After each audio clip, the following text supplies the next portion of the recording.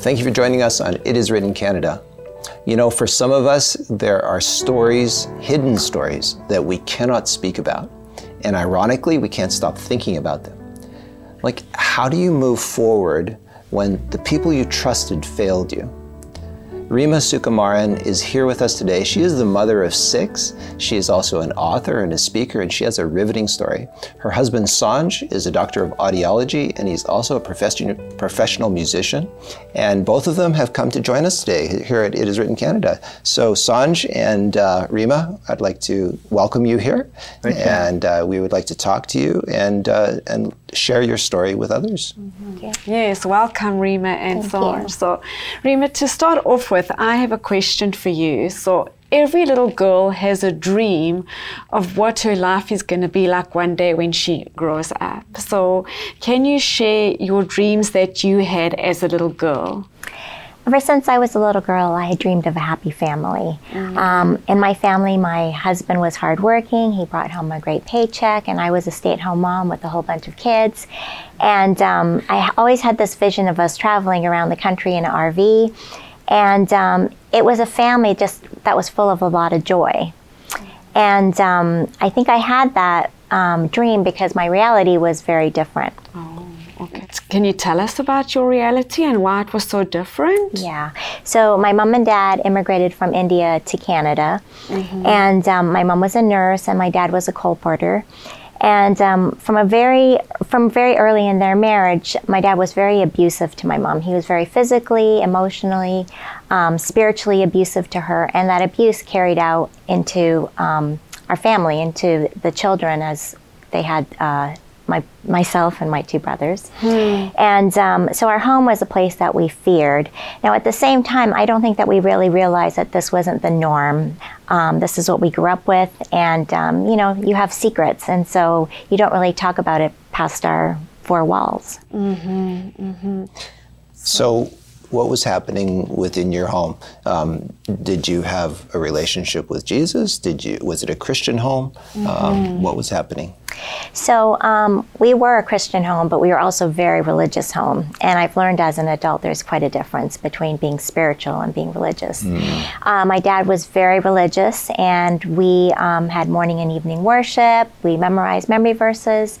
And at the same time, I had a very close relationship with Jesus. He was my invisible friend. And he was someone that I could talk to whenever things were bad. I always would pray, Jesus, okay, after this beating, can we now be a happy family? After this beating? After this beating. Oh, yeah. That is so sad.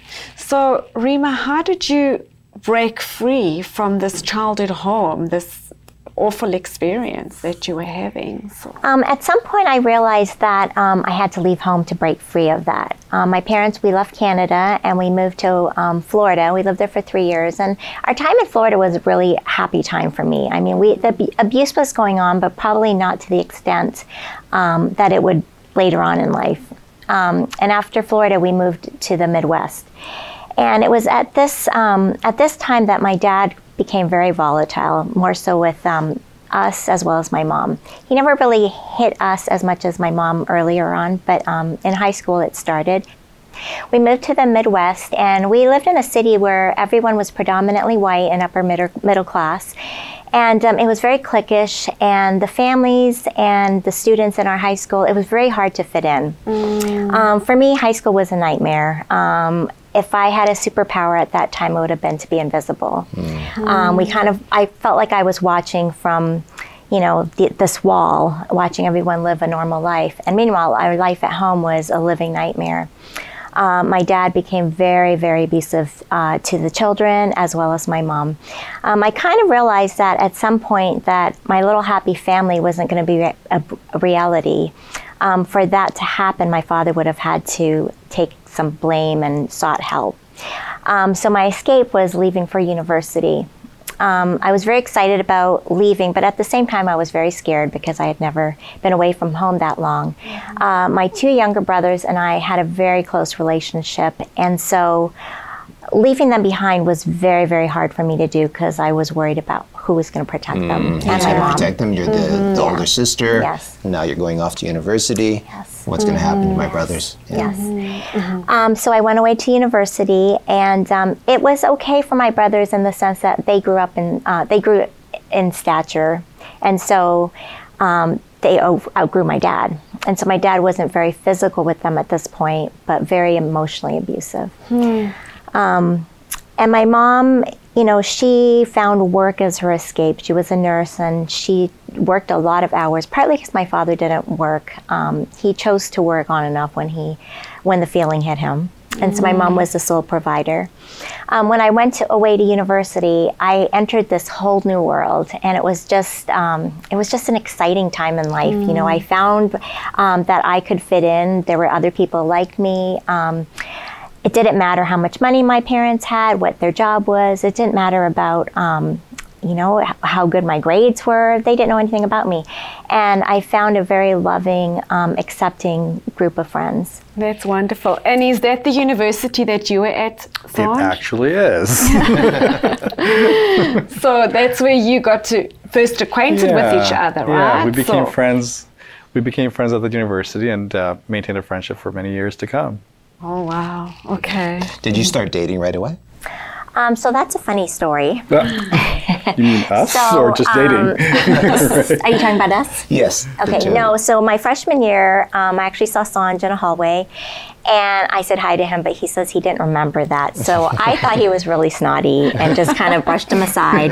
But there were a lot of other ethnicities on campus, so that was exciting for me, coming from a predominantly white town where we did not fit in, So no, we did not start dating then, but a friendship started while we were in university, and it grew. Yeah, that's wonderful. So. We're still friends. Yeah. So how did you move forward after university? So in university, I took education, and I had changed my major some point in the middle, so I still had to do one more semester, which was my student teaching.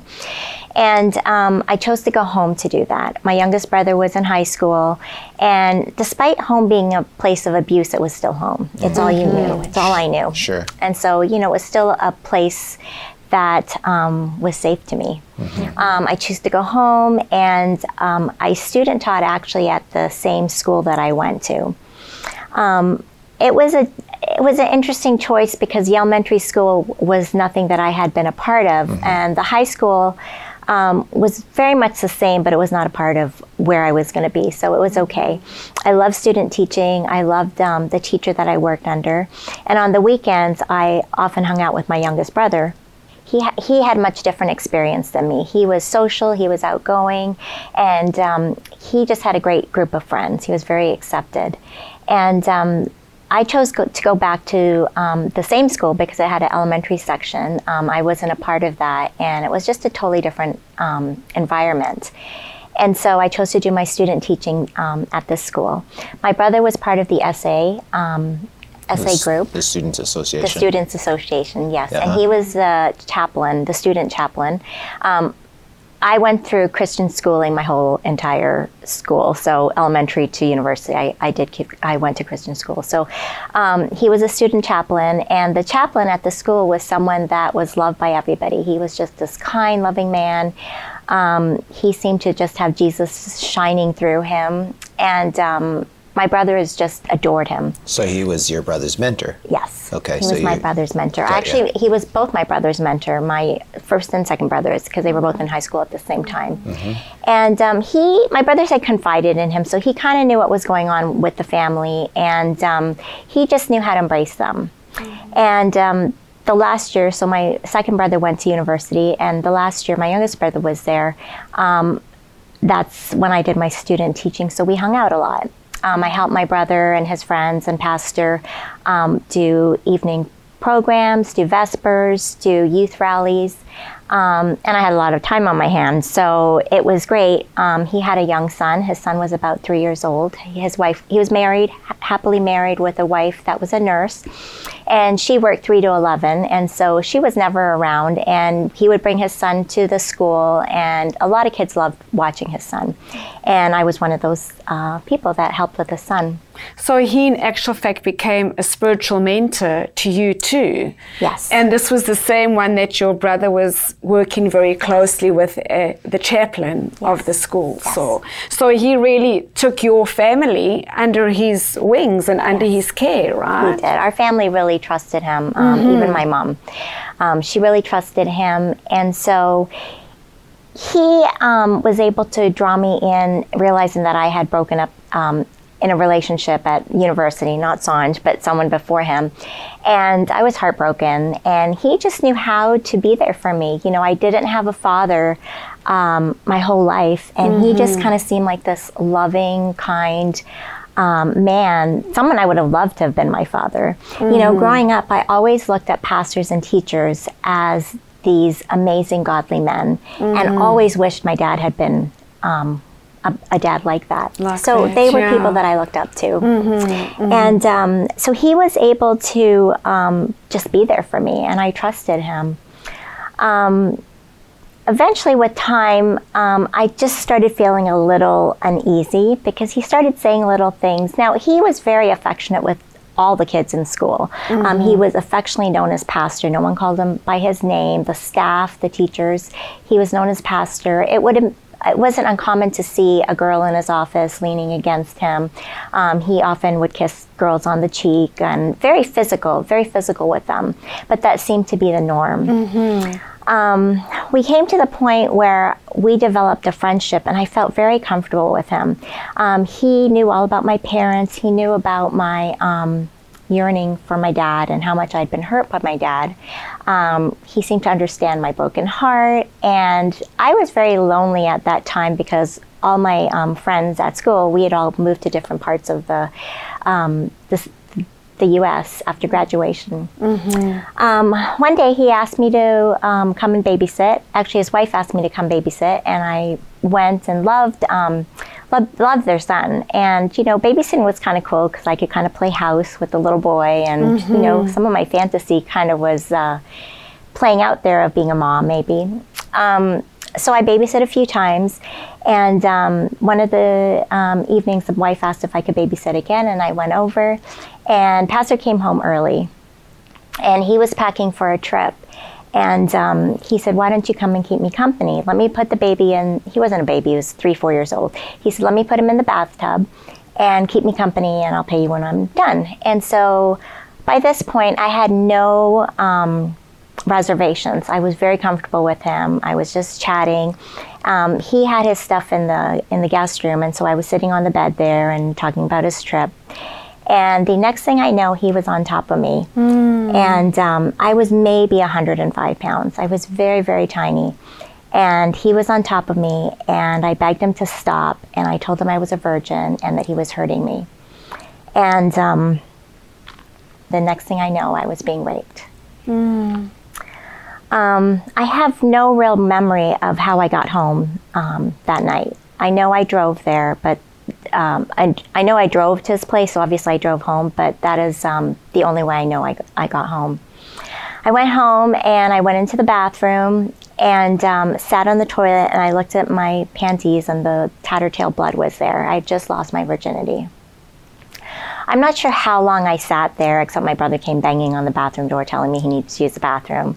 I went to my bedroom, and I was standing beside my dresser, and I knew in my gut I should call the police. I mean, I was in shock. I was angry, and I should have called the police. And yet, as quickly as I thought about calling the police, that thought went away. There was one time in particular, my youngest brother had gone to the bathroom, and he flushed the toilet and he dropped the toilet seat. Most of our kids drop the toilet seat. It makes that loud bang. My dad came running from the kitchen and started screaming to my brother and said, "How many times have I told you not to drop the toilet seat lid?" I'm going to teach you a lesson.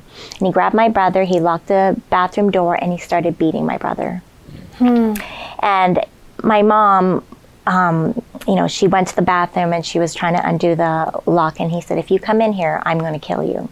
And by this time, my other brother went and got the butter knife, and my mom unscrewed the door, and he grabbed her by the hair, and he started beating her with a 2x4. So did you call the police? I called the police, but by this time, my dad started to calm down, and the police came in, and they took their notes. They saw my mom's black and blue legs. They asked us about what happened.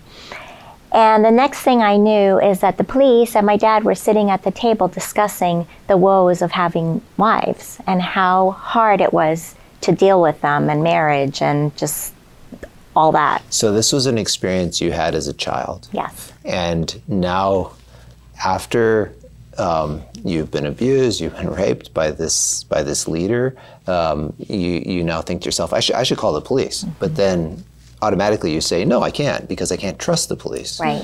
Because of your association that you had as a little girl. So you're like, right. no, I'm not going to call them because what's the use, right? That's right. So, And actually, I wasn't a little girl when that happened. I was actually 16 when we called the police. So I was very aware of what was happening. Right. And as my dad would drive around town, we would see this police and they would wave to each other as they passed each other. Okay. So for me, I knew the police were not to be trusted.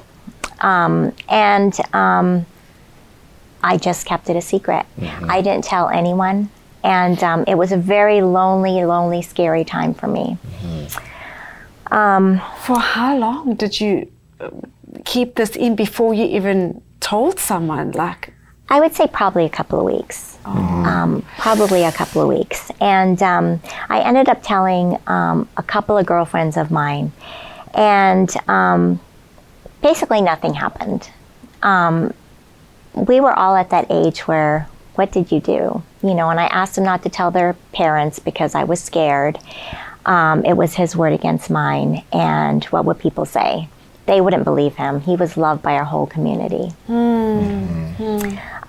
Sometimes it's hard to see God in this whole thing. And I will say that I had a little temper tantrum with God for a short period of time of how this could happen, because I had been a good girl my whole entire life. I lived by the book, probably from fear of being beat by my dad, but at the same time, I always did the right thing. As God had it, I was able to go to Maryland and do one more course through the mail. And so I was able to leave the town. And I finished my course, and this pastor still kept in touch with me. He acted like nothing happened. You know, sometimes what people don't understand is, why did you keep in touch with him? But you know what? After something horrific like that happens, why not? You've lost everything anyways, you know? And so I just felt like I had nothing to lose. Who was going to believe me, you know? So I moved and I finished my coursework. And in August, I went back to my university and I was going to graduate. And Sanj actually ended up coming for that that weekend too. And I will add here that, as I said, I have a very close relationship with God, and I loved Sanj forever, like from my freshman year. And I would doodle in my books instead of studying. I would doodle in my books and draw little hearts, and I love Sanj. And you know, if you read my journals, they're so embarrassing, but I would actually say, please God, could I have him? I want him. And you know, I'm sure God was just chuckling, you know, it's in his time, right? And so my graduation weekend, we got together. And we started dating, and we dated for 2 years. And during this time, I had confided in Sanj before we started dating that I was raped. And it was just one of those things, like, none of us knew what to do, what to say. You know, he was there for me, but none of us knew what to do with that. it must have been so difficult for you, Sanj. You know, at that, I don't even think it registered on me the depth of how horrible it was at that time, right? Because we were friends at the time. It's like, what do I do? It's a difficult time in life. Your life is so centered around you, right? In those years, right? I don't think I understood it as I do now, obviously, right? So you were friends for 2 years, and then did you pop the question then Sanj? So we were friends for many years before we started dating. Yeah. And then we dated for 2 years. And, Okay. And then, yes, I did pop the question. And she said yes. Yes, surprisingly, right? So now, this is good. This has now taken this complication to the next level now, because now you're going to get married. Yes. And you know that this has Yeah. happened to her, right? So obviously this is going to affect your marriage in some way, right? Yeah, and we understood that. And we, you know, before we got married, we started some premarital counseling with our church pastor, who we kind of knew, and so we actually spoke about it, and Rima brought it up and said, this is something we probably need to deal with, right, before we get married. Because it was one of those things that was always underlying, but you didn't understand how much was affecting your relationship, but it was there, right? And so we felt like before we get married, this is something we really need to work through and deal with. We're not going to hide from this thing. If you know anything about Rima, you'll know she will never hide from anything. She confronts everything head on. So that's kind of what we were doing with the pastor at the time. We're kind of working through that, right? I think the straw that broke the camel's back for us was that a weekend at church, the pastor was in the same town talking to the students at one of the Christian schools by us. And I was scared because I didn't want to see him, and Sanj wanted to hurt him, which probably would have not been legal. Not good. And so it really started something between us that we knew we needed to seek help, and which is when we went and talked to the pastor. And I actually went, our marriage counselor, and I actually went and I shared my story with him. And he was just appalled. He said, Rima, you have to do something about it, and I will help you. No one has ever said that to me, ever. You know, I lived with abuse. I lived with a dad that was beating me, and not one person stepped up. And our school community did know my dad was being very abusive to us. There was a lot of things that were known that nobody stepped up to. So when he said that, it really was life-changing for me that he cared enough to do something about this. From that point on, what ended up happening is he asked me to do a recording, call the pastor and do a recording of him. And that was the hardest thing. I think that was the scariest thing I've ever done, next to this. But it was back in the day, so we had the tape recorder and we had the landline, and I was actually living in Ottawa by myself, and Sanj was in Toronto, and so we were dating long distance. I was all alone in my apartment. I put the phone there, and I kind of practiced a few times because I was so scared he'd know I was taping him. And I called the pastor, and you know, as he always was, he was very charismatic, and you know, oh, it's so lovely to hear from you, you know. And during that time, I said, you know, I'm getting married, and there's just a few things that I really need to resolve for myself, and I need to ask you a few things. My biggest regret in that conversation is I wish I had called him out on raping me. But what I said to him was, you took my virginity away without my consent. In the recording, which was probably about 15 minutes, he never once denied it. We talked about a lot of things, but he never once denied raping me. As we ended the conversation, we took the tape back to our pastor, to our counselor, and he called the school that the pastor was working at, and he let them know that this is what happened. Pastor denied it, of course, and then when they said there was a tape recording, he immediately confessed, and he said, what would they like? And so at this point, being young and naive, in our early 20s and 30s, we didn't know what to ask. So we asked that he turned in his ministerial license and not be allowed in our church system anymore. And that he wouldn't contact you. That's right, and he wouldn't contact me. And so he did do that. But the interesting thing is that he asked if he could write a letter to the school community.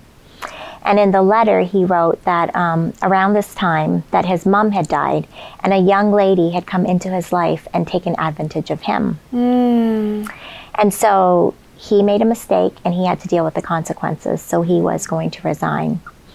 Not only did he resign, but the principal, who was one of his closest friends, wrote him a glowing recommendation. So he was able to move on. So Rima, you know the difference today that there's a difference between one man and another man, between one pastor and another pastor, between one police officer and another police officer. And the church. How do you relate to your church today? And what has it helped you to do in relating to others who are victims of abuse?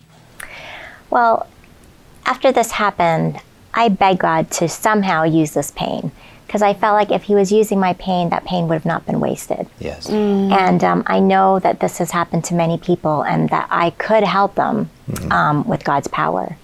But 25 years went by, and, you know, I didn't understand why God wasn't putting something in place or why he wasn't using my pain. Yeah. So 25 years later, my youngest brother moved out west, and he was the ministerial director, and asked me if I would come and share my story at one of the pastoral meetings.